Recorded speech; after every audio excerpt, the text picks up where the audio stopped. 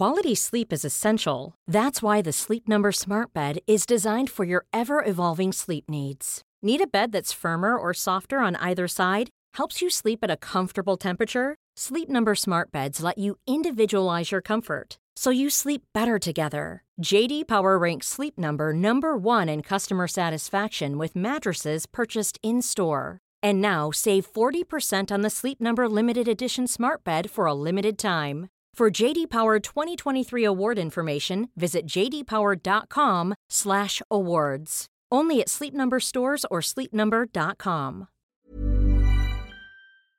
And Paul McVeigh said to me, Chris, are you sure you want to do this? I would say that the reason why me and Jack haven't given up is that it's the adversity that we've gone through. Him losing his dad, me losing my mum, and it's been almost like a healing process for us. You've come through grief with all of these new things, this new lease of life, really. And I'm sure should be very proud of the person you've become. We actively get told by the club, we want you to say what you really think. And to go from match day experiences to having a sit down with Todd Cantwell in your house. Having his medal, the league-winning medal around my neck. But the other side of that is really dark nights. The noise that you hear is often the negative noise. They just don't realise that I am who I am because of the experiences that I've had. I have really, I'm finding it even difficult to talk about now. I've really struggled with some of the comments that I've got.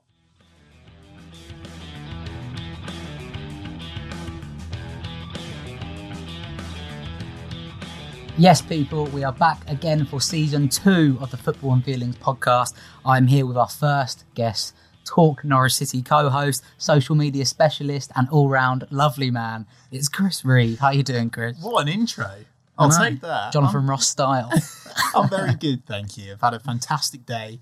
I'm pumped for the new season, but more importantly, I'm pumped to be on this podcast. It is more important than the season, I will admit. Genuinely though, because I've obviously seen that you've set it up. I've watched all of the content, and I really, really enjoy it. I love what you're about. I love your mission. I love what you're trying to achieve. So it's a genuine privilege to be on. I am blushing already. Thank you very much. First of all, a bit late, but congrats on the engagement. Thanks, mate. That's kind of you. Yeah. Climbed up to the top of Ben Nevis. And pop the big question. It's been in the works for about a year. Nice. Almost couldn't get up off of one knee again afterwards because I was that knackered from the climb. But yeah, no, great. Signed and sealed on a lifelong contract. Yeah, Delia Smith must be gutted. They're off the market. She will be. Good old Delia. Okay, right. Let's just dive straight into it and talk about Norwich. Okay, so in the midst now of this apparent long-term plan that a lot of people speak about and that we've seen sort of play out as well. What's the consensus amongst fans? How are you feeling after coming up to the Prem, going back down? What's the general consensus? Great question to start with. So first of all, Norwich City are very lucky. We're very lucky because we've got a football club with a way, with a philosophy, with lots of young and hungry footballers. And I'm actually really proud to support Norwich, despite the fact that we got relegated. I think we are going to get promoted again. Okay. But there's more of an element of expectation this season. It has to work first time of asking. Daniel Farke really needs to make a good impression because he's being given all of the assets that he needs. So there is going to be added pressure on the manager to deliver. But I'm really hopeful. I think we are definitely one of the best teams of the league.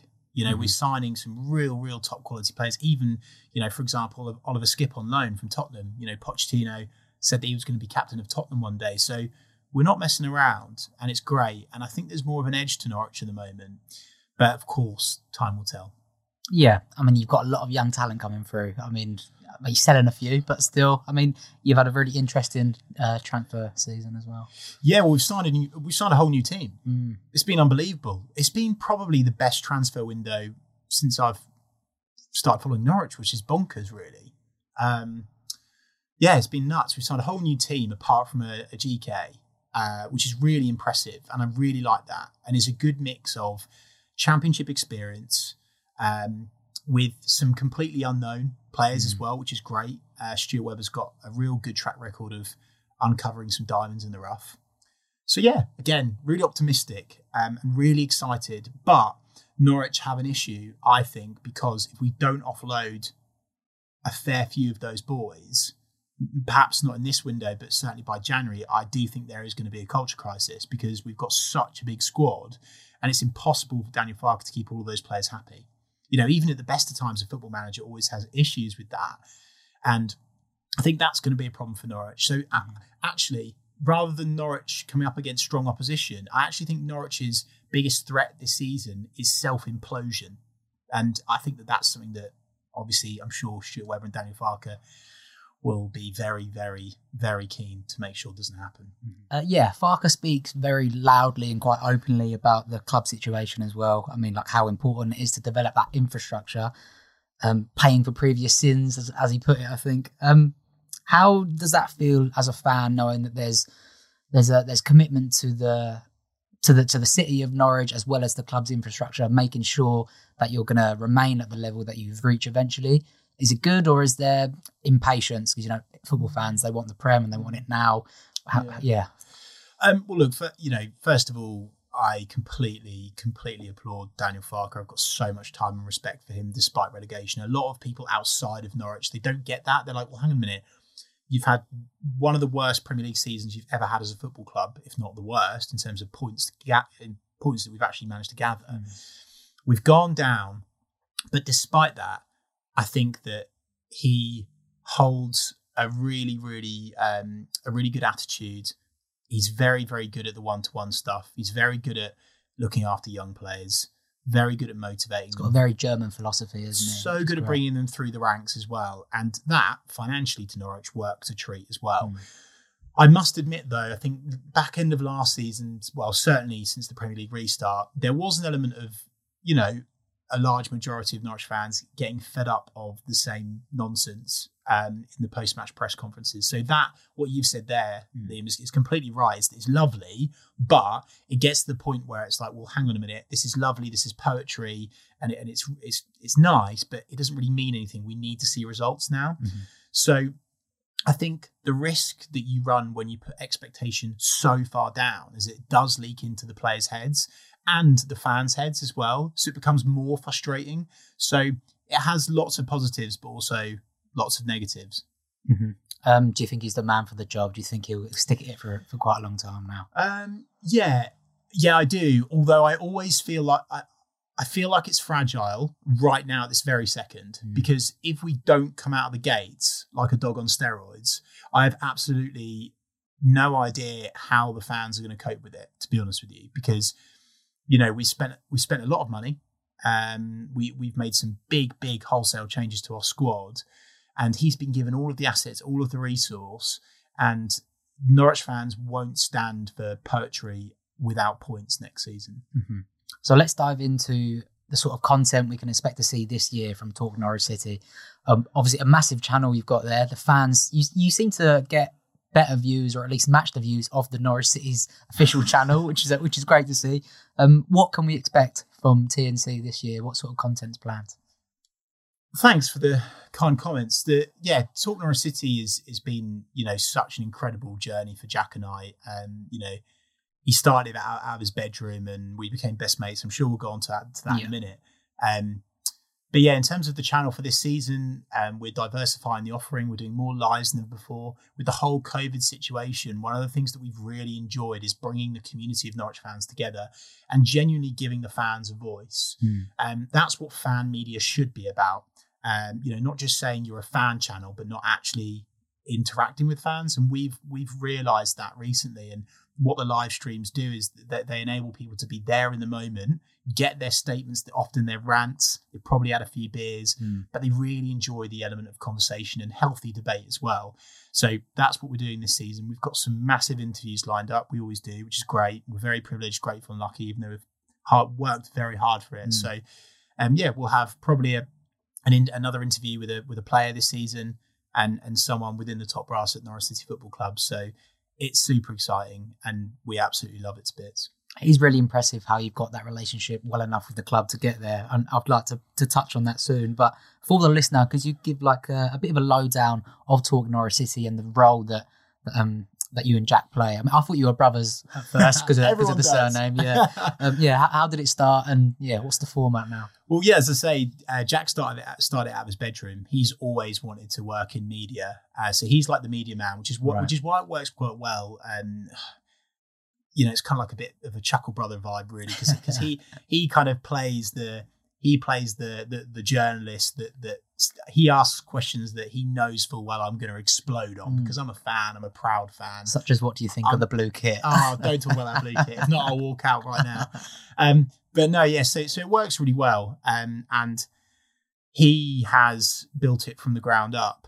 And I've got a lot of time and admiration for that. And the story is he started it, and I actually went up to him for an interview when it first begun.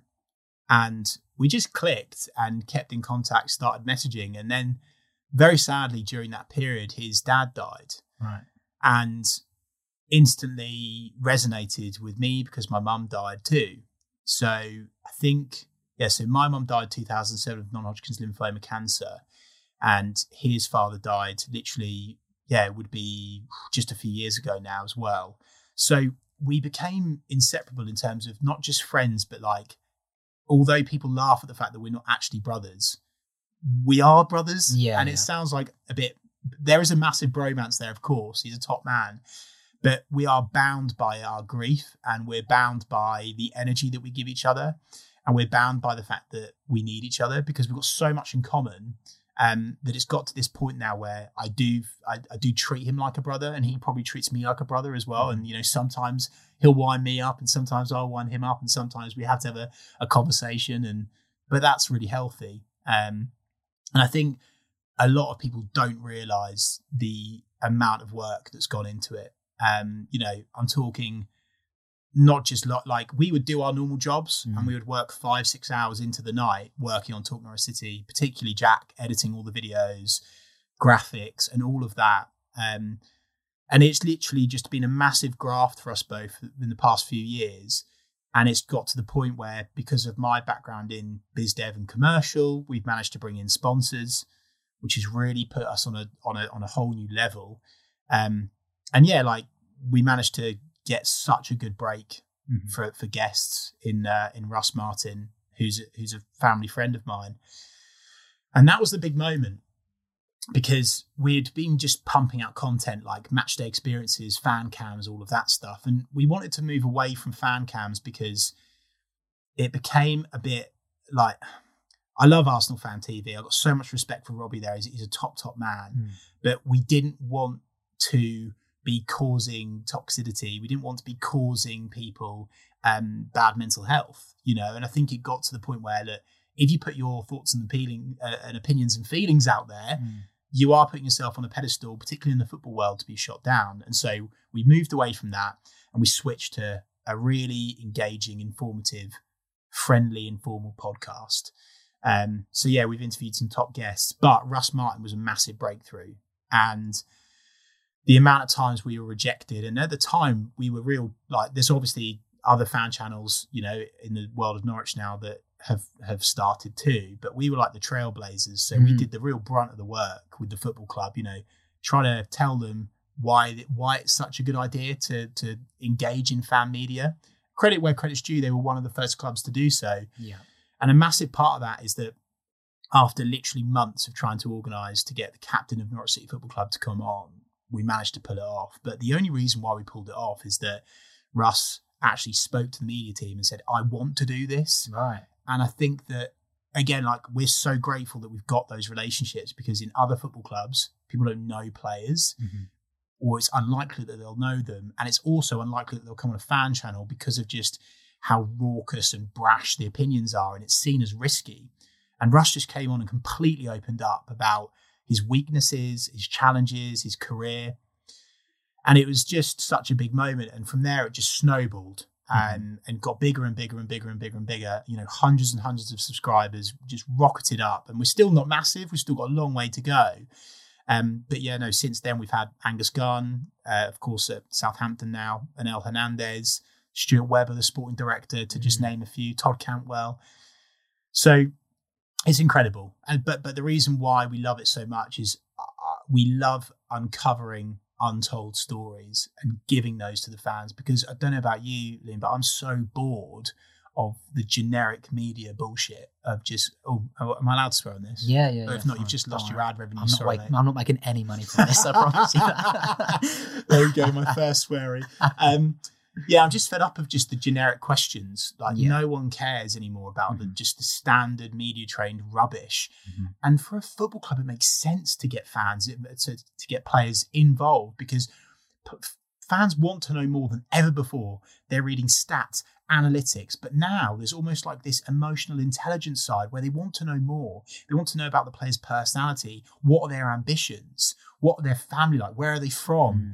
And I think that that's so important for a football club to actually give an opportunity to fan channels, because you'll uncover some real goodness that won't be told in front of a normal, traditional media camera. It just will not be told. Do you think you catch the players when they're much more relaxed and, rather than the formal media? Yeah, 100%. Because like when you're interviewing someone at a ground or, in a media setting, traditional media setting, it's, they go into autopilot because they're all media trained now, aren't they? Obviously the most important thing is, the lads got the 3 points and blah, blah, blah. Yeah, just going to ignore the question you asked. But honestly, the massive thing is, and one thing I would say to anyone that's interested in the industry or enjoys interviewing or wants to get into it, the most important thing is trust, and that you're giving them value, and they've got to feel comfortable. Those are like the 3 things. So the players literally come around to my house and sit in my lounge or what's now my spare bedroom,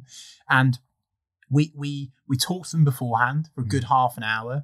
We tell them all of the questions. We ask them whether they want anything out. We never edit at all, because they're so comfortable and they want to open up. So quite often at the start, it can be difficult to get those feelings out of a player. But when they feel like it's a safe space, they open up because they've got our trust.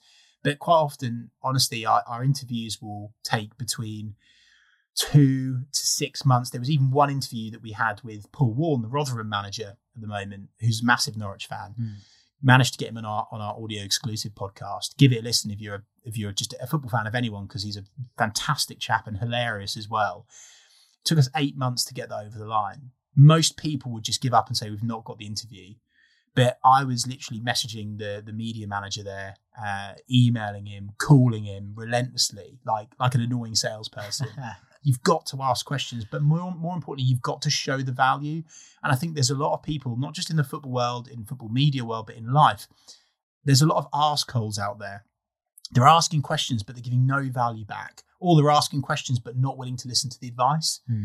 And so that's what I'd encourage. So in a nutshell, that was a bit of a long ramble, but that is in itself the history of TNC.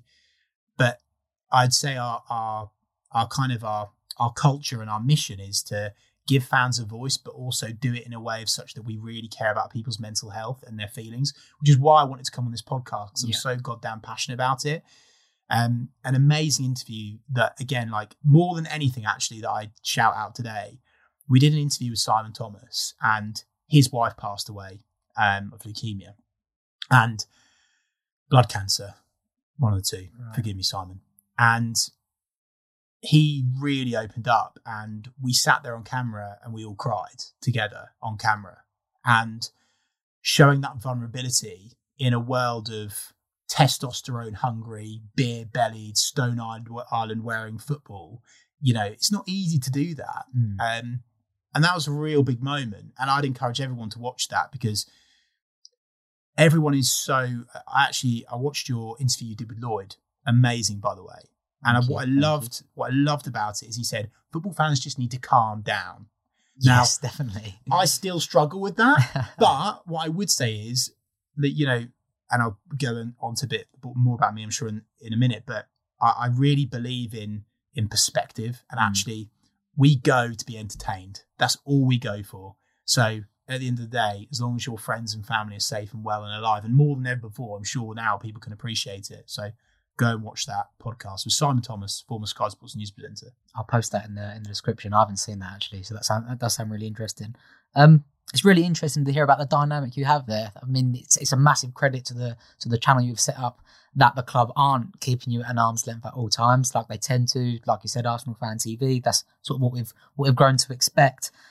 How does that relationship work now then? I presume you don't have total access, whatever you want, when you want. How does that legwork work?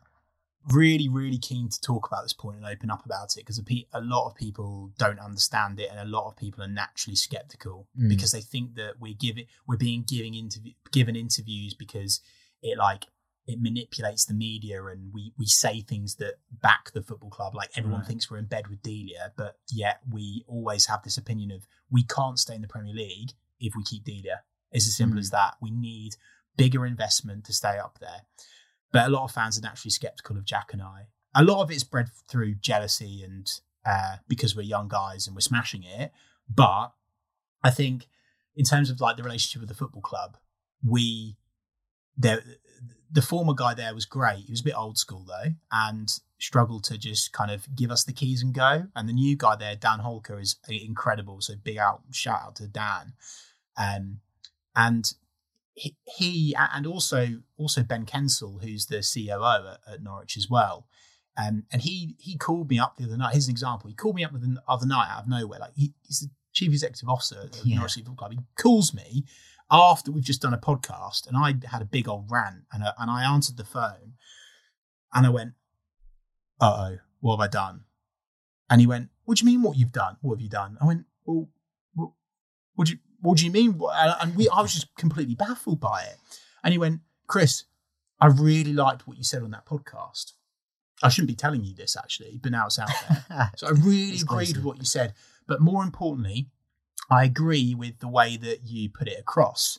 So we criticised the club on many levels last season, many levels. But we gave each opinion some airtime, and we spoke about it fairly, rather than just ranting and having a go. We were also highlighting the positives too, because of course last season the Norwich fans were looking for something to blame. Was it Daniel Farke? Was it Stuart Webber's recruitment and his team? Was it the football club setup? Ben Kensel got a lot wrong with the membership scheme that really pissed off the fans, and there was all sorts of issues. And he called me up and he said, "Chris, well done." And I went, Phew. and that was just mind blowing and a big deal for us. But we actively get told by the club, we want you to say what you really think. So please don't feel afraid to have a go or say that we're doing something wrong, because ultimately they want to achieve and they want a really good relationship with the fans. So it's really special, actually, really special. But at the beginning, it was really hard because I was having to tell Angus and Russ, who are my mates, and I said to Angus, "Look, can you just pester Joe and say, we need to get this done now. I really want to do it," and force it through. But without that, we would not be where we are today. It's as plain and as simple as that. You've got to get trust first, though. So why do you think that fan channels have continued to grow in popularity then? Do you think it's, is it because they want to see more player culture and the fan culture combined? Or, why do you think that they go from strength to strength? I think they're bored of traditional. I think they're really bored of traditional. I think fans want things fast. They want things now. They want things live, and they want more. They want quantity, not just quality. They want quantity. They want daily uploads. They don't want one article a week. They want so much more than that. And I think as well as that, they really enjoy hearing from other fans because it's an opportunity to debate, and it's an opportunity for fans to have a voice. It's massive. And I think that fan media is actually at the point now, to be fair, it's been at this point now for probably a good 2 years, that the Nationals are actually scared of fan media massively. I mean, you said at the start, and we've got a great relationship with the marketing of the football club. They do some amazing content. But as you said, we're getting some similar views to their videos, the club videos. And it's because they want to hear from fans. There's a fantastic radio show that Rob Butler does, BBC Radio Norfolk, called The Scrimmage after a game. And it's fans ranting, it's raw, and it's straight after a game, and it's fiery. And we kind of bring that, but digitally on video. And it's a real joy. And I think that fans, fans deserve more of a voice, because football's evolved and football's just not the same anymore. I say this all the time to so many different people, that football's changed. Stop trying to make football what it was in the 1990s. It's done. It's dead. It's moved on. People have their phones out. People want to see live statistics. You know, I think it's going to be at the point where we see people's heart rates on the pitch. I really do think it's going to get to that point. I wouldn't be surprised, yeah. Because people are obsessed, and rightly so. Yeah, I think it was Arsene Wenger said once he wouldn't be surprised if eventually, not in the so distant future, that fans can vote for the next sub via social media polls. I mean, I don't think we will see that, but if it did happen, some Black Mirror shit. But you wouldn't be surprised. I wouldn't be surprised to see it. No, you wouldn't at all. You absolutely wouldn't. And yeah, but my point is, Nim, is that the whole VAR thing and the way that the game's modernising and stuff, it's going through such a turbulent time. The game, it's become so much more plastic. And I think that fans want heart, fans want soul, and fans want more than just plastic corporate content. And that's what fan media gives them. Simple as that. Yeah.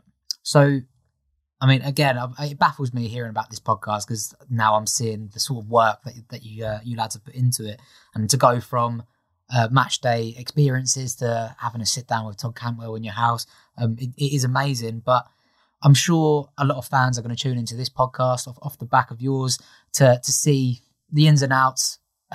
What are the struggles that we don't see? What's the gritty and dirty parts that you know the fans aren't seeing when you're doing a live stream? Mental health problems, and there's been times where Jack and I have really struggled.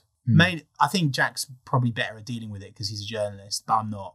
Right. And I struggle with it massively because I really care about what people think about me. I'm a human, right? And I can't just put something to one side.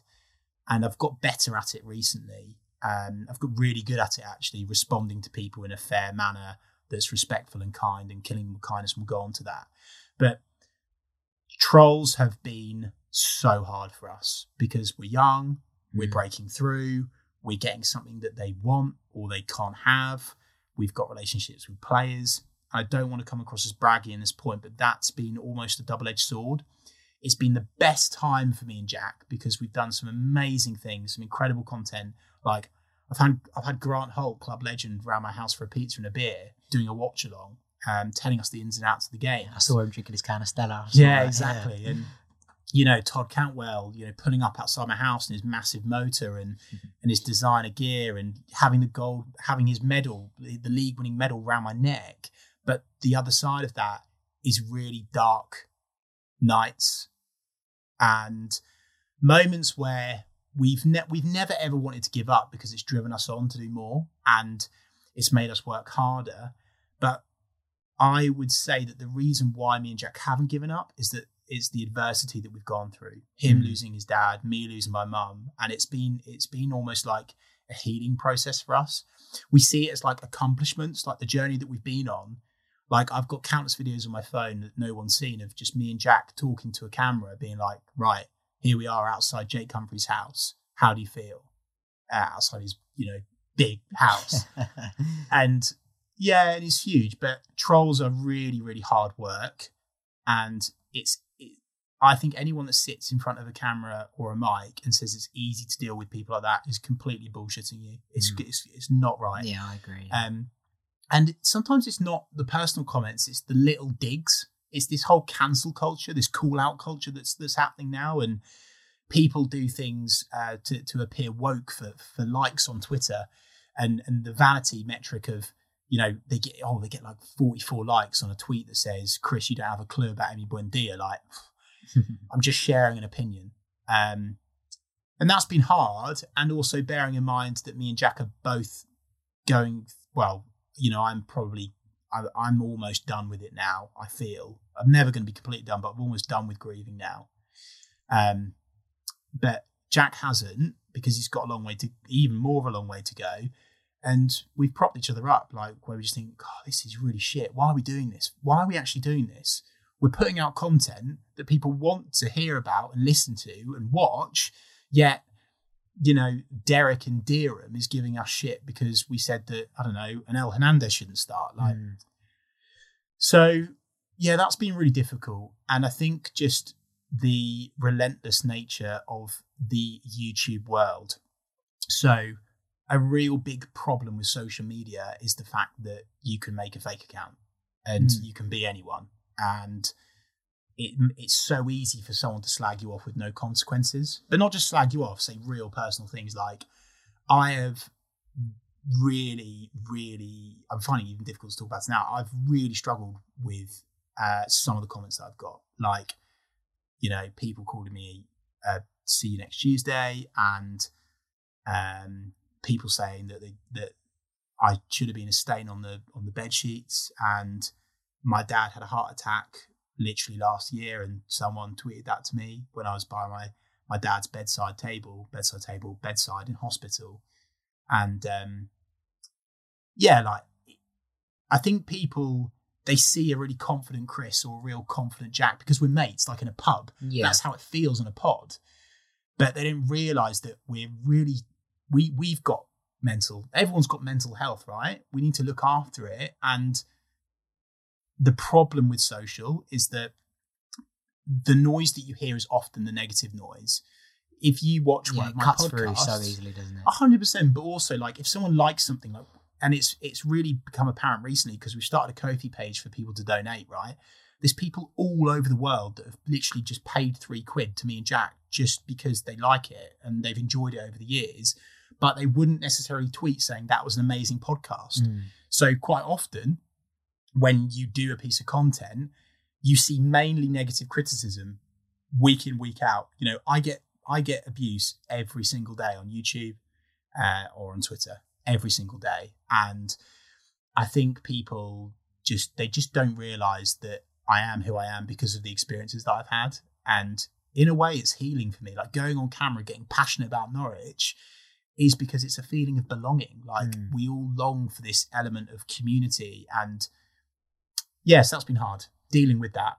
So just trolls, relentless trolls. It's a very fine line between caring about feedback, and which you have to find the feedback to see what fans are enjoying. Inevitably, you're going to find negative comments amongst that. And like you said, they're going to stand out ahead of the others. I remember having a conversation when I first started doing TNC. I had a conversation with a former Tottenham player and at the time current Norwich player, Paul McVeigh. Top man, played against Cristiano Ronaldo, all of the greats. And he does a lot of mindset, self-psychology stuff now, which has completely changed my life through Gavin Drake at Mindspan. There's a book called Mindspan. Again, please read that. Please go and buy that because it completely changed the way I think and changed my life. And Paul McVeigh said to me, Chris, are you sure you want to do this? After I first got loads of abuse. And I said, yeah, I do. I was quite naive at that time. Like, yeah, I do. And he went, Chris, well, I tell you, if you do this, you have to be prepared. You are going to get relentless stick until the day that you finish. And I think a lot of budding YouTubers and kids, like, my girlfriend's a school teacher, love her to bits. And, she asks questions to her kids like, what do you want to be when you grow up? And it's now not so much footballers or astronauts or scientists, it's YouTubers. But they do not realise the implications of being a YouTuber or being a thought leader or an influencer. Like, they just want to be that person. But then when you get to that point, you don't realise there's so much baggage with it. People giving you abuse, people trying to call you out, people trying to, they've got like a narrative of like trying to bring you down. I'm a religious Gary V fan, Gary Vaynerchuk.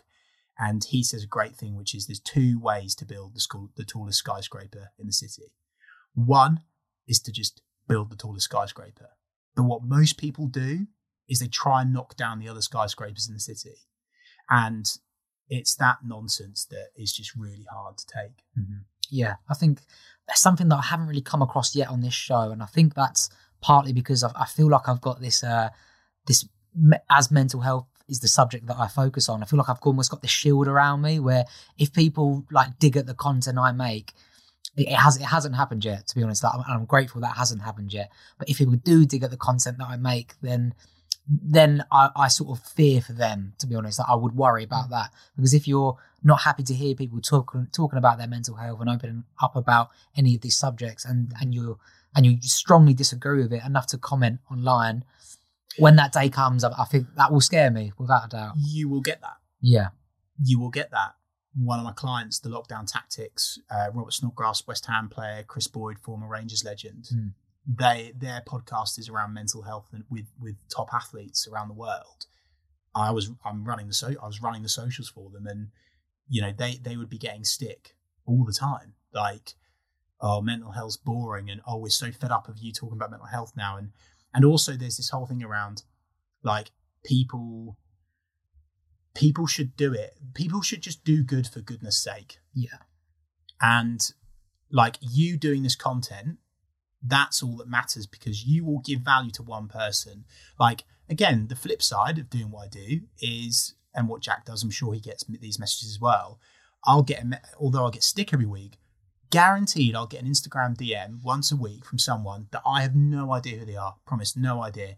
And they message me out of nowhere saying, Chris, because of the podcasts, or because of what you put out on Instagram, like inspirational stuff or motivational stuff, or I talk a lot about mortality, which we'll go on to in a minute. Thank you. You've motivated me. I've got really bad mental health problems, or I've really struggled with this, or my mum died, or my grandma died, or my dog died, and you helped me. And I'll go, that's why I do what I do. And so for you need to be aware of that. It will come. You'll get stick. But the flip side of that, there'll be one person that you can, and you will change their entire life. And that is the most incredible feeling in the world. It's better than any monetary value, any sponsor, any player interview. That's what matters. I'm going to re-listen to this whenever I'm like, in a bit of a rut and I'm struggling to make content. I'll rethink of that. Okay, I wanted to touch on a bit on grief. You spoke about there what you and Jack have been through. How has that changed you? Because a lot of people come out of this. I don't know if you ever really stop grieving, but you know what I mean. Come out with a different perspective on their work life and their personal life. How has that changed you? Yeah, massively, in so many ways. Like, I could talk about it for hours, and I'm so passionate about talking about grief. Mental health's really important. But you know what I would say is, I think that grief needs to be spoken about so much more. There's this whole stigma around talking about death. And I think the more I've tuned into my own mortality, the more I've enjoyed my life, which sounds like complete contrasts.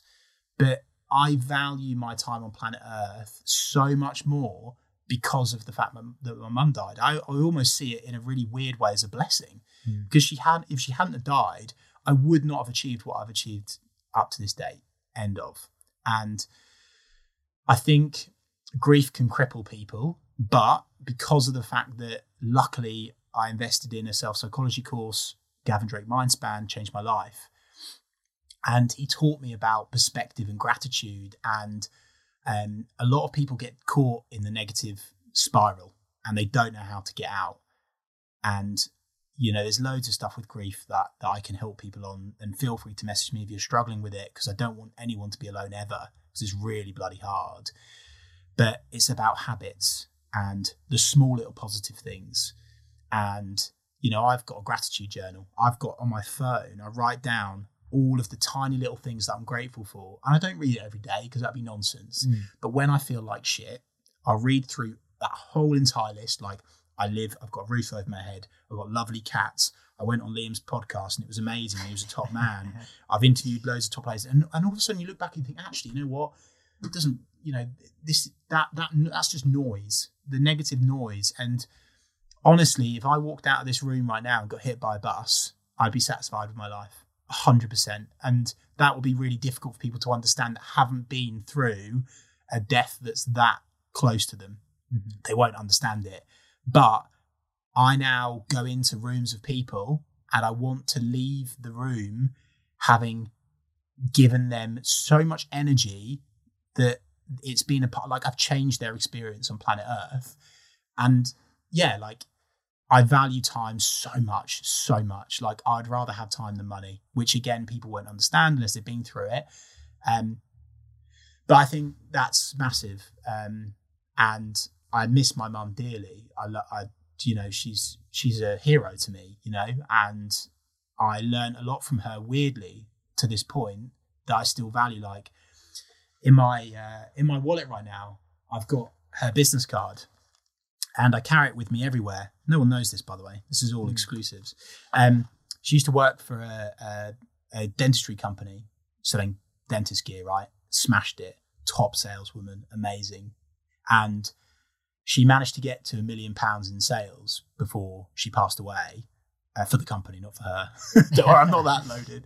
I'm not loaded at all, actually. And then she died. And so like, it's all those little things like I've got a business card with me everywhere I go. So I'm always thinking perspective because it can always be worse. Like, and when she passed, one of the first things that I did is I got on a flight to Zambia and I went to an orphanage and I went and helped out at a local school.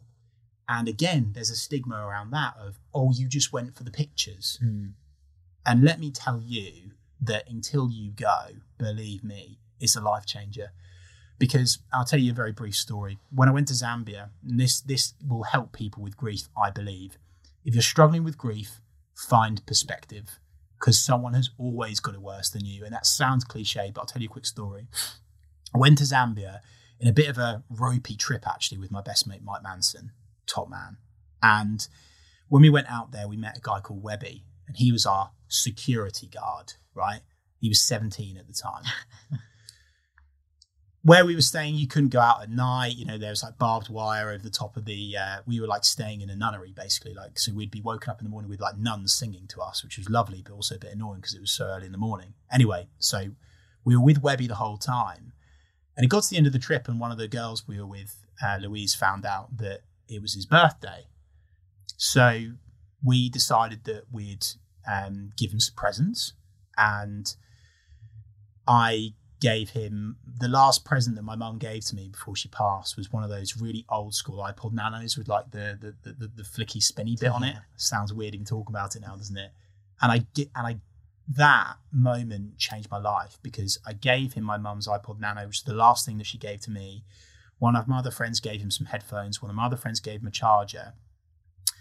We sung him happy birthday and he burst into tears and we didn't really know what to do. It's a bit awkward. Like, we were like, why aren't you happy? Well, I've just sort of started telling you, like, you know, got you loads of stuff. And he said, this is the first time I can ever remember celebrating my birthday because I lost my mum and dad when I was 6 and I haven't celebrated my birthday since then. His mum and dad both died. And one of his jobs at the orphanage was to go out onto the streets of Zambia and literally try and find kids that had been kicked out, quite often burnt. They believe in witchcraft over there. He'd been through so much. He started crying. And he said, I lost my mum and my dad. And that for me was like a game changer because I was like, this isn't just me. So many people deal with grief all the time. It's not easy, but you've got to find perspective.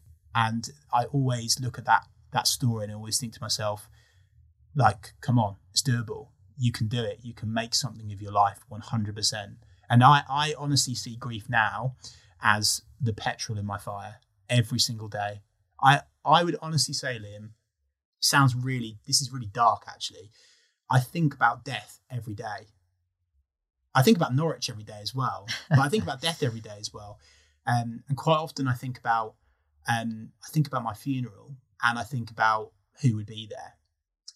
And I think about who would talk and what would they say and would it be full to the rafters? And if it's not full to the rafters, I need to help some more people because I want to live my life with the ambition of loads of people coming to my funeral, having positively impacted loads of people. And that way you'll end up making money anyway because if you're helping people, you make money. So I wish that more people had that mindset. Yeah, I think I went through a stage where I was definitely a naysayer with things like reaching out to people and helping others, and the gratitude journal. I used to think it was a bit wanky, to be honest. Fluffy. But, yeah. But now I've realised now how important those things are, and it's those tiny little bits of a jigsaw that when you put them together, it just makes you feel complete as a person. Yeah. Like I journal. I'll do it a few times a week, not too often. And again, I used to fucking hate that shit. I would think, no, that's just not going to do anything for me. But then you don't see until you write stuff down. You don't see things get jumbled up in your head so easily. Yeah. And it's not until you get it all out. That could either be through speaking, that could be through writing down, and you see everything in front of you. You can put it all together, and you're thinking, that doesn't actually matter. I don't know why I'm thinking about that at all. That here is quite important, so maybe I could focus on that. But it's really interesting that you've come through grief with all of these new things, this new lease of life, really. And I'm sure she'd be very proud of the person you've become. I didn't know her, but I'm sure she would be. I really appreciate that, mate. You want to make me cry in a minute. Yeah, like that means everything to me. And a lot of people say that to me, and it literally, that is my highest form of praise. And I'm just going to keep doing what I do, keep making her proud. Like literally this week I set up my own limited company. Yes, I saw that. Yeah, Reeve congrats. Social Media. And yeah, like, you know, yeah, I really appreciate that. She wrote me a letter before she died, and I've never shared. I share everything that I can online because I want people to find value in it.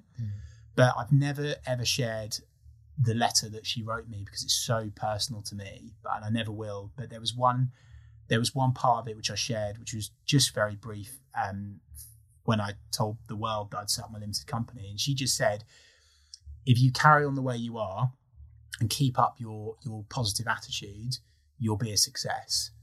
And I was just only 14 at the time, and now I'm 26. And that for me was like another big, massive bit of closure for me. So thanks, I appreciate that. But I don't, like loads of people deal with it. And so if I can just make just a small dent and help, you know, one person a week, it will be amazing. I'd love to do that. Love that. You mentioned Reeve Social there. Let's sort of move into that slightly. I want to hear, what is Reeve Social? How would you describe that to someone? And then we're gonna come back into some more deep stuff later. No, it's fine. So yeah, I've set up Reeve Social Media. It's my limited company. I've been a massive believer in multiple streams of income. Massive believer. It's unlocked so many doors for me, and so many people are confined by this 9 till 5, not just job, mentality. So I'd be doing like my 9 till 5, and then I'd be doing Talk Norwich City until the early hours. Sometimes I'd be doing like my own side hustle in the early hours. And since the age of 16, I've always done social media freelance for like pubs or restaurants or businesses, or someone that's starting off like a campaign or a project. Because I just love helping people. I love them saying to me, Chris, well done, you smashed it. That was massive for me when I was dealing through because of my grief. So I worked up my way through the marketing agency world locally. I now work with arguably one of the biggest and best marketing agencies in definitely the UK, but the world, in Fountain. They've won a global Google award for being the best online, and then I set up my own business because I've always wanted to do it. So I look after currently 12 clients, all sorts of amazing people, non-execs, chairmen, directors, people that want to grow their personal brand, because that's what I've done. So I enjoy doing that, but also small businesses, large businesses, legal software companies, like loads of different stuff. And so what Reeve Social Media does is I make social media simple for people, and I take it off their hands, and it is a simple science, really. You know, post consistently, give value. There's obviously loads of tips and tricks with the content, but yeah, I write social media strategies. I do the digital consultancy piece with them, but I also execute on that. Because a lot of people, they know how to do the talking, but they don't do the delivery or the action. And I think that's what people enjoy about working with me and my agency, is that we take people through the whole process from start to finish. So that's what we do. Brilliant. So working in social media, do you ever, sometimes I feel like this, do you ever feel like you're getting sucked into this artificial world where like the vanity metrics are the most important, and things like that really get under my skin? But for you, is there a divide in how you deal with that at work and how you deal with that in your personal life? I'm working on it. Right. It's not easy. You know, literally my job is social. So not only do I go on social for enjoyment because it's my hobby or my side hustle with TNC, it's like my business, it's my livelihood. So I'm constantly on social media. I think social is getting a real bad rap at the moment. And it's because things can take off really quickly, negative things, but also there's a hell of a lot of positive stuff, a hell of a lot. Or like charities are making more money than ever before because of digital, of social. You know, people are, breaking news. They're getting news about tornadoes incoming quicker than ever before. You know, people are able to get in touch with their families quicker than ever before. People have the opportunity to make money wherever they are on the whole of planet Earth from their mobile phone. Like, it's mental. And I actually think, yes, social should definitely be to blame for poor mental health. But I also think if you actually engage and follow the right accounts, it can be so good for your mental health. Like, I've connected with some of the most amazing people through social media all over the world because I've actively culled off the negativity. I've got rid of it. Why listen to it? I think a lot of people are quite awkward about like unfollowing people or like unfriending them. But I actually have a process probably every 6 months where I go through my Twitter following, my Instagram following, my Facebook friends, my LinkedIn connections, and I just get rid of them. I just cull them off. And I have this active process of trying to associate myself with winners, with positive people, with people that care about the planet, rather than people that just moan and grizzle and gripe. And, you know, negativity without solutions is not great. And I think it's hard to disconnect from social, but I've got some rules and regs around it now, which I really try hard to do. So, for example, I have a no social Sunday, which I've tried to be doing the last month or so. I've struggled with that, but I'm getting there. It's because the football season is just starting again. Yeah. That's my excuse anyway. I don't tweet within half an hour after a football match because I'm so like passionate about something within it, and quite often it could come across in the wrong way. So I let myself calm down before I go on social media. I think that social gets a bad rap, but don't forget there's a hell of a lot of positives. There's a lot of money to be made, by the way. Much money to be made. But also it can improve your mental health. But I would just say that I call it the bullshit circle, right? And if you're aware of this, you'll know this already, which is you're in bed at night, you go on Instagram, scroll, then Facebook, scroll, then back to Twitter, scroll. LinkedIn, I should probably look at something for work, scroll. YouTube, Talk Norwich City, then you scroll. And all of a sudden, that's probably at least an hour. And then what do you do? The bullshit circle starts again, because the whole, don't forget, the way that socials work is they want to keep you on the platform. That is how they make their money. They're literally, the architecture of a social media site is built the same way of a gambling website. The whole way it's functioning, the structure of it, the user experience, the notifications, they're not good. So set yourself time limits. I might be the only social media manager on planet Earth that actually has all of my notifications off. What? You're a social media manager? Yeah. Because I log into it every day anyway, but I don't need something new popping up at like 3 a.m. that's going to ping and light up my phone. The Blu-rays go. It's too much. So I would suggest to people, have a no social Sunday. Have that time to spend with your friends, your family, your girlfriend. Have a time in the evening where you don't go on your phone. A lot of people do this. I've managed to get out of my system. I don't go on my phone first thing in the morning. So I wait until I'm at my desk before I look at my phone. That's been really good for my mental health. That helps really good. Well. And you know what it is, Liam, is that you're in control, because if you read something in bed of, Deborah wants me to do this, or, Gary said I need to do that, or, someone's calling me a prick on YouTube again, like that's setting your psychology for the day completely wrong. Yeah, you end up being reactive rather than proactive. I love that. And what I think people need to do more of is spend the first hour of their day. I think it's Tony Robbins talks about zenning into the day. So like envisage and like forward think and think what does success look like in your everyday. So I think, right, I'm going to really impress that client today, or I'm going to smash this result today, or I'm going to actually manage to get hold of that footballer today, or I'm going to connect there. And don't forget, right, gratitude, perspective. I'm going to die, so I need to enjoy myself. But if you're on your phone, you're not thinking about any of that bigger picture stuff. You're not. I don't buy that you are. So yeah, but as I say, like, I love social because it unlocks so much opportunity for so many people. Do you think we're going to see a new and more honest direction for social media then? Because there's a talk like with Instagram, they're trialing taking away likes in all these countries. I think that would help personally, but do you think platforms are going to move towards that, or do you think it's too detrimental to their success? Yeah, I think we're just at the beginning stage. I think stop putting your lives and your mental health in the responsibility and accountability of the platforms themselves. You have to take control. Yeah.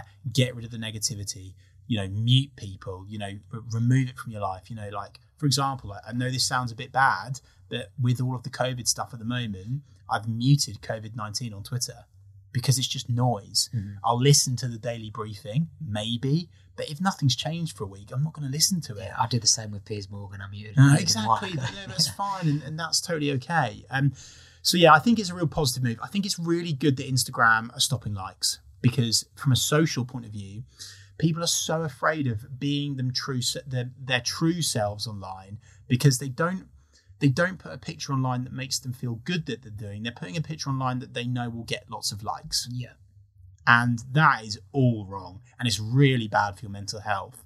I think for me personally, I've been doing this for probably about a year and a half now, but a lot of people still struggle with it, like being bound by likes. They only put stuff out online that they know they're going to get liked. And that is wrong. It's bad for your mental health. But also it's bad for your person. I value someone online so much more if they're being them true selves, because you can buy into them more. You understand more about them. You want to help them more. What do they do for a living? I'm not saying plaster everything on there, because that is the other end of the scale. But yeah, but I actually think the biggest thing is your mindset with social. It's not about the platform. It's actually your mindset. You need to be really aware of the negatives, the positives, how to handle abuse, how to handle haters, and just try and tidy it up. Yeah, it breaks my heart a little bit sometimes, social media. I said this actually on one of the first podcasts I did with my friend Lockie, that social media has led to me, and I hate saying this, I hate thinking it, it's led to me being really disappointed when I've met people in real life. Not by appearance, absolutely, that's not the case at all, because everyone looks better on Instagram, that's easy to do. Yeah. But when I see people that they're preaching about all this stuff, I mean, there's girls I see preaching about mental health, but I've seen them out with their friends and they're slagging everyone off, they're doing this, they're doing stuff that could be detrimental to someone else's health. Yeah. And I'm at the end of my patience with it, to be hold yourself honest. accountable, but also you have to I talk about having a circle a lot, which is like the people that you really give a shit about, like your mum, your dad, your gran, your girlfriend or your boyfriend, maybe like your best friend, your bestest best friend. Keep a really tight circle. If someone in that circle says, hang on a minute, Chris, you've been preaching about mental health on your Instagram account, yet you've just called this footballer a twat, but not said why. You just called him a twat. I don't do that, but you get my point. And I think having that accountability is really important. I love my girlfriend Becky. I love her so much, and one of the things that she does really good is I'll share a quote onto my story or something, and she'll say, "But how does that make that type of person feel?" Kind of pulls me back a little bit and says, "Hang on a minute, whoa, be careful, because a lot of people are looking at your account. And you've got to be careful, the way you act and the way you talk and stuff." And that I really value that, but a lot of people don't have that. But to flip this into a positive, the real thought leaders, the real influencers, the people that are really, really good at what they do, they're doing videos, stories. Yeah. I would always second guess a caption on Instagram. I would always second guess a tweet. I'd always second guess a Facebook status, because it's static. You can get anyone to write you anything from anywhere in the world. Mm-hmm. I could pay someone right now to go and write me an ebook that makes me look like, I don't know, Arnold Schwarzenegger, but it's just not true, is it? And so do you have their email address? Sorry. No, that's I just think you have to be your true self, but that takes bravery, and showing vulnerability is really important, and a lot of people that build personal brands for themselves aren't doing that. And that sucks. I think escapism is a really amazing thing, because it does open up all these avenues for you. But we've got to the point now where people are it's not escapism anymore. It's more they're escaping their personality. That's really what they're doing. Do you know what I mean? Yeah, totally. Like they're escaping how they actually feel about things. And like it's so sad when you look over at like a group of people out having drinks or having dinner and they're all on their phone. It's like why? Yeah. What are you doing? Like you've got 4 people, amazing friends with you, I'm guessing, and you're just going through other people's Instagrams who, if they were here, you wouldn't even look at them. So I just don't understand it. I think that what we are going to see a trend come through now, and just like a couple of like the leaders that I speak to, and they say to me like, I went to this party in London, Chris, and I went, wow, okay, what's he going to say? And he said, it was amazing. Should I tell you why it was amazing? Because we put our phones in lockers before we went in, and they give you a key. No phones at all. Talk to people. But again, a lot of people are moaning about tech and kids glued to their phone now. But I actually kind of disagree with that, because people were saying the same thing about listening to the radio. People were saying the same thing about reading newspapers. Yeah. Like you're always going to get that element of bitchiness or gossip or underhand or trying to pull someone else down. But yeah, I do agree that it is sad to be constantly on your phone. But again, there is so much opportunity. Like I'm on my phone all the time because I'm making money. Like I'm posting something for a client that's paying me a lot of money a month. So it depends on your viewpoint, doesn't it? Like kids get slagged off because they're on their phones all the time, but actually they're starting a YouTube channel and they need to respond to all the comments. Not all kids are just wasting their time online. And that does anger me a bit, because I think the generation above us and above that, who don't understand it at all, by the way, to be very honest with you, they don't understand that you can actually be really super productive by being on your phone. But you're right, there does need to be some off time too, of course. I need to learn how to be productive whilst on my phone, because that's something that I struggle with a lot. When I spend a lot of time on social media, or just with my phone in my hand generally, I almost feel the motivation gets sucked out of me. I'm guessing you don't have the same problem, because for you, if you're on your phone, not all the time, but I imagine a lot of the time you are being productive. I would definitely agree with the opinion that the more you're on your phone, the less motivated you become, because the more unproductive you can become if you're in the bullshit circle. Whereas if you're on your notes section and you're ticking off tasks and you're closing down the apps that you're done with, oh, right, I don't need to do Facebook anymore because I'm doing something. That's really important. But again, like it's different for me. Like it is different for anyone that's been through any serious adversity, because you think, well, what is this piece of this metal plastic that I'm chained by? Like, what does it mean? Like no one is going to talk about, let's take it back to my funeral again. No one is going to stand up at my funeral saying, oh, Chris, do you remember that Instagram post that you got 1,500 likes on? No one gives a shit. It's like, it's completely irrelevant. And even for brands now, brands want to work with micro influencers that actually get less likes, but more genuine connections with people. So, yeah.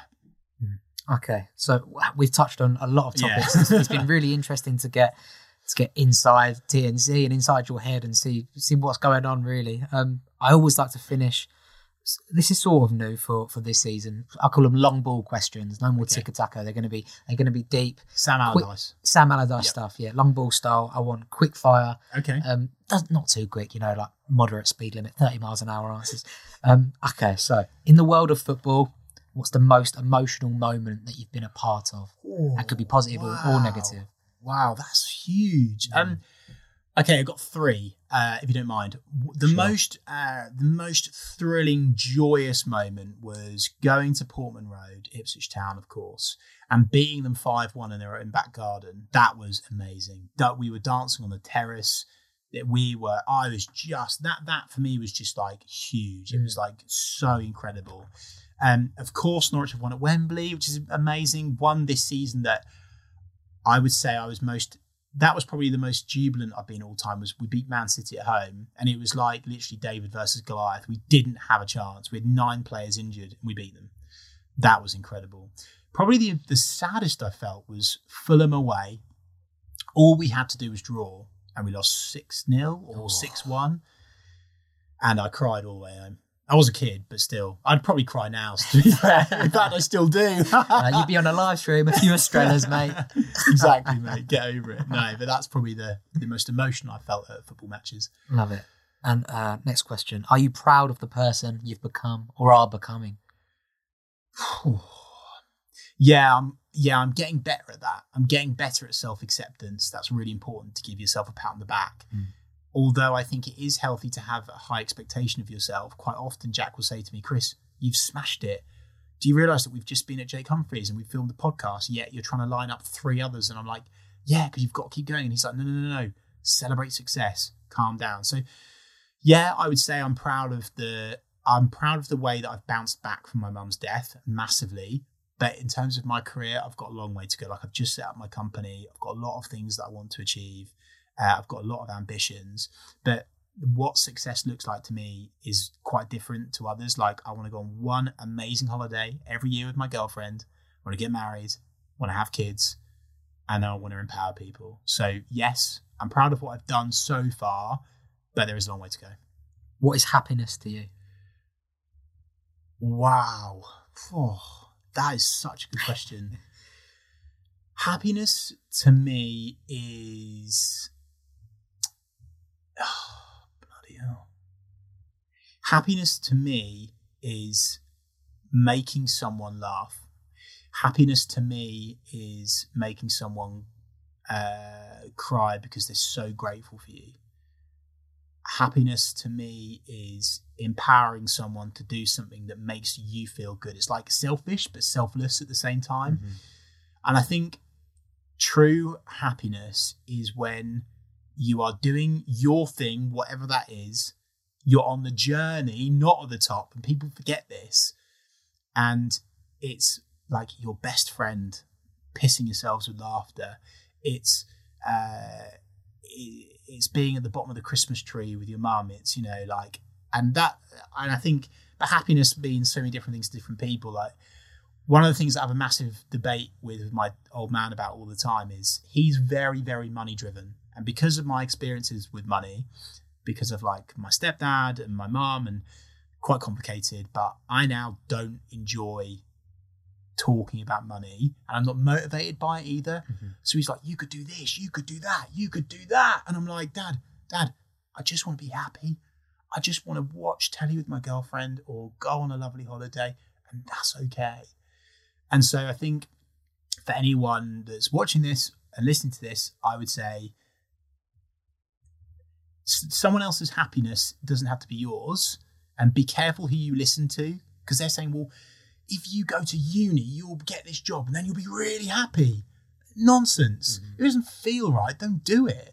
Happiness can mean so many different things to different people. But for me, happiness is when like you're with someone and they are so grateful for your presence and you're bouncing off each other and there's a really high energy in the room. Like, that's true happiness. I like that. I like the emphasis on being happy in the journey as well, rather than focusing on that final outcome. Because that final 100%. Outcome, when you reach that, there's another one. It's fun getting to the top. Like, it's so fun getting to the top. But like, honestly, even just in a TNC perspective, now we've interviewed players. Like, the only place we can truly go is like Delia and more nationals. But like, we're really enjoying this now because we know that we're in that middle bit. Yeah. And people have got to remember that. Love it. And last question of the day, Chris. What values do you try to live your life by? Gratitude, perspective, and mortality. So being grateful for all of the little things, waking up in the morning and looking at yourself in the mirror and saying, thank you for being you. I'm so grateful that you are who you are. Thank you. You're enough. You are enough as you are. It's okay.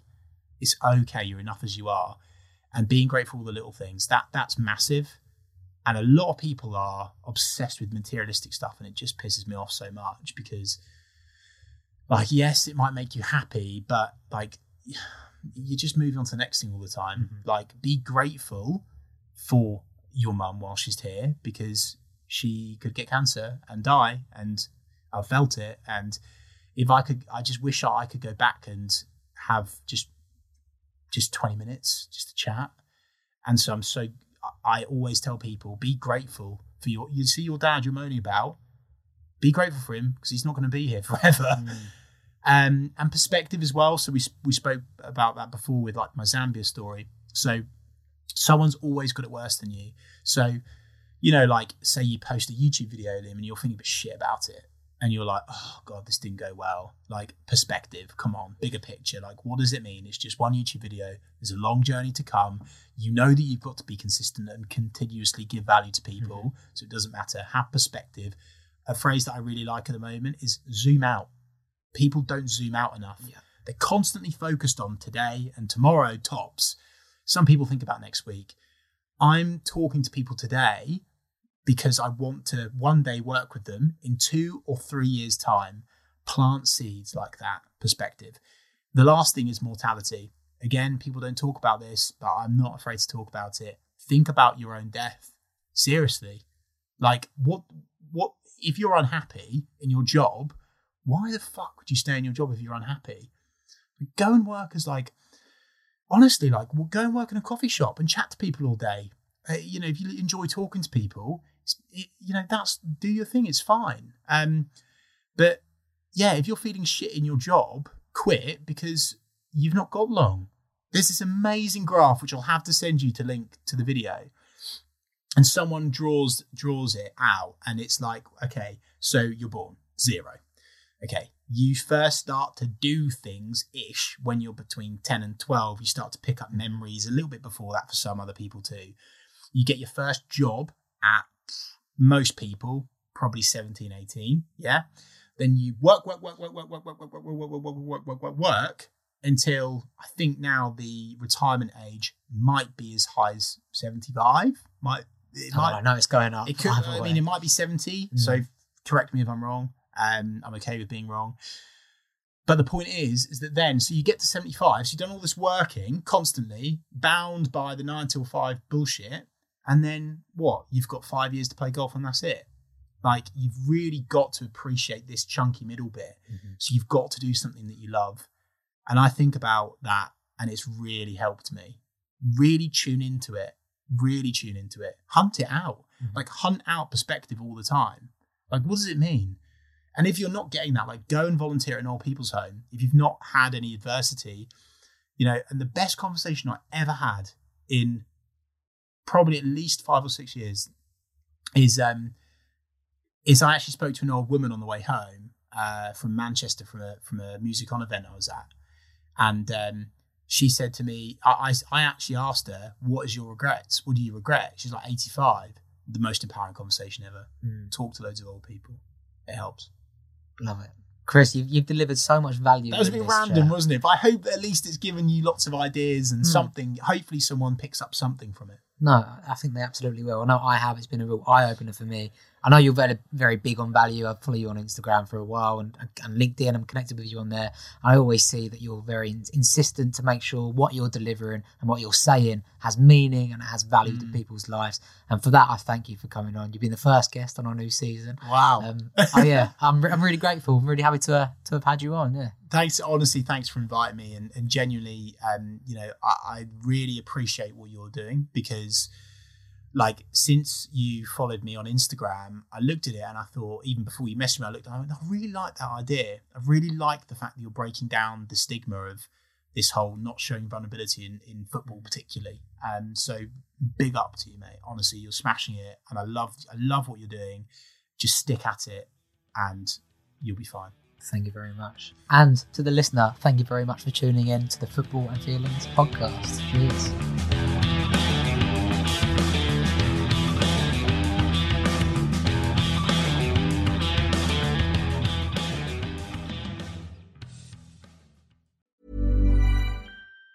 Even on a budget, quality is non-negotiable. That's why Quince is the place to score high-end essentials at 50 to 80% less than similar brands. Get your hands on buttery soft cashmere sweaters from just $60, Italian leather jackets, and so much more. And the best part about Quince, they exclusively partner with factories committed to safe, ethical, and responsible manufacturing. Elevate your style without the elevated price tag with Quince. Go to quince.com/upgrade for free shipping and 365-day returns.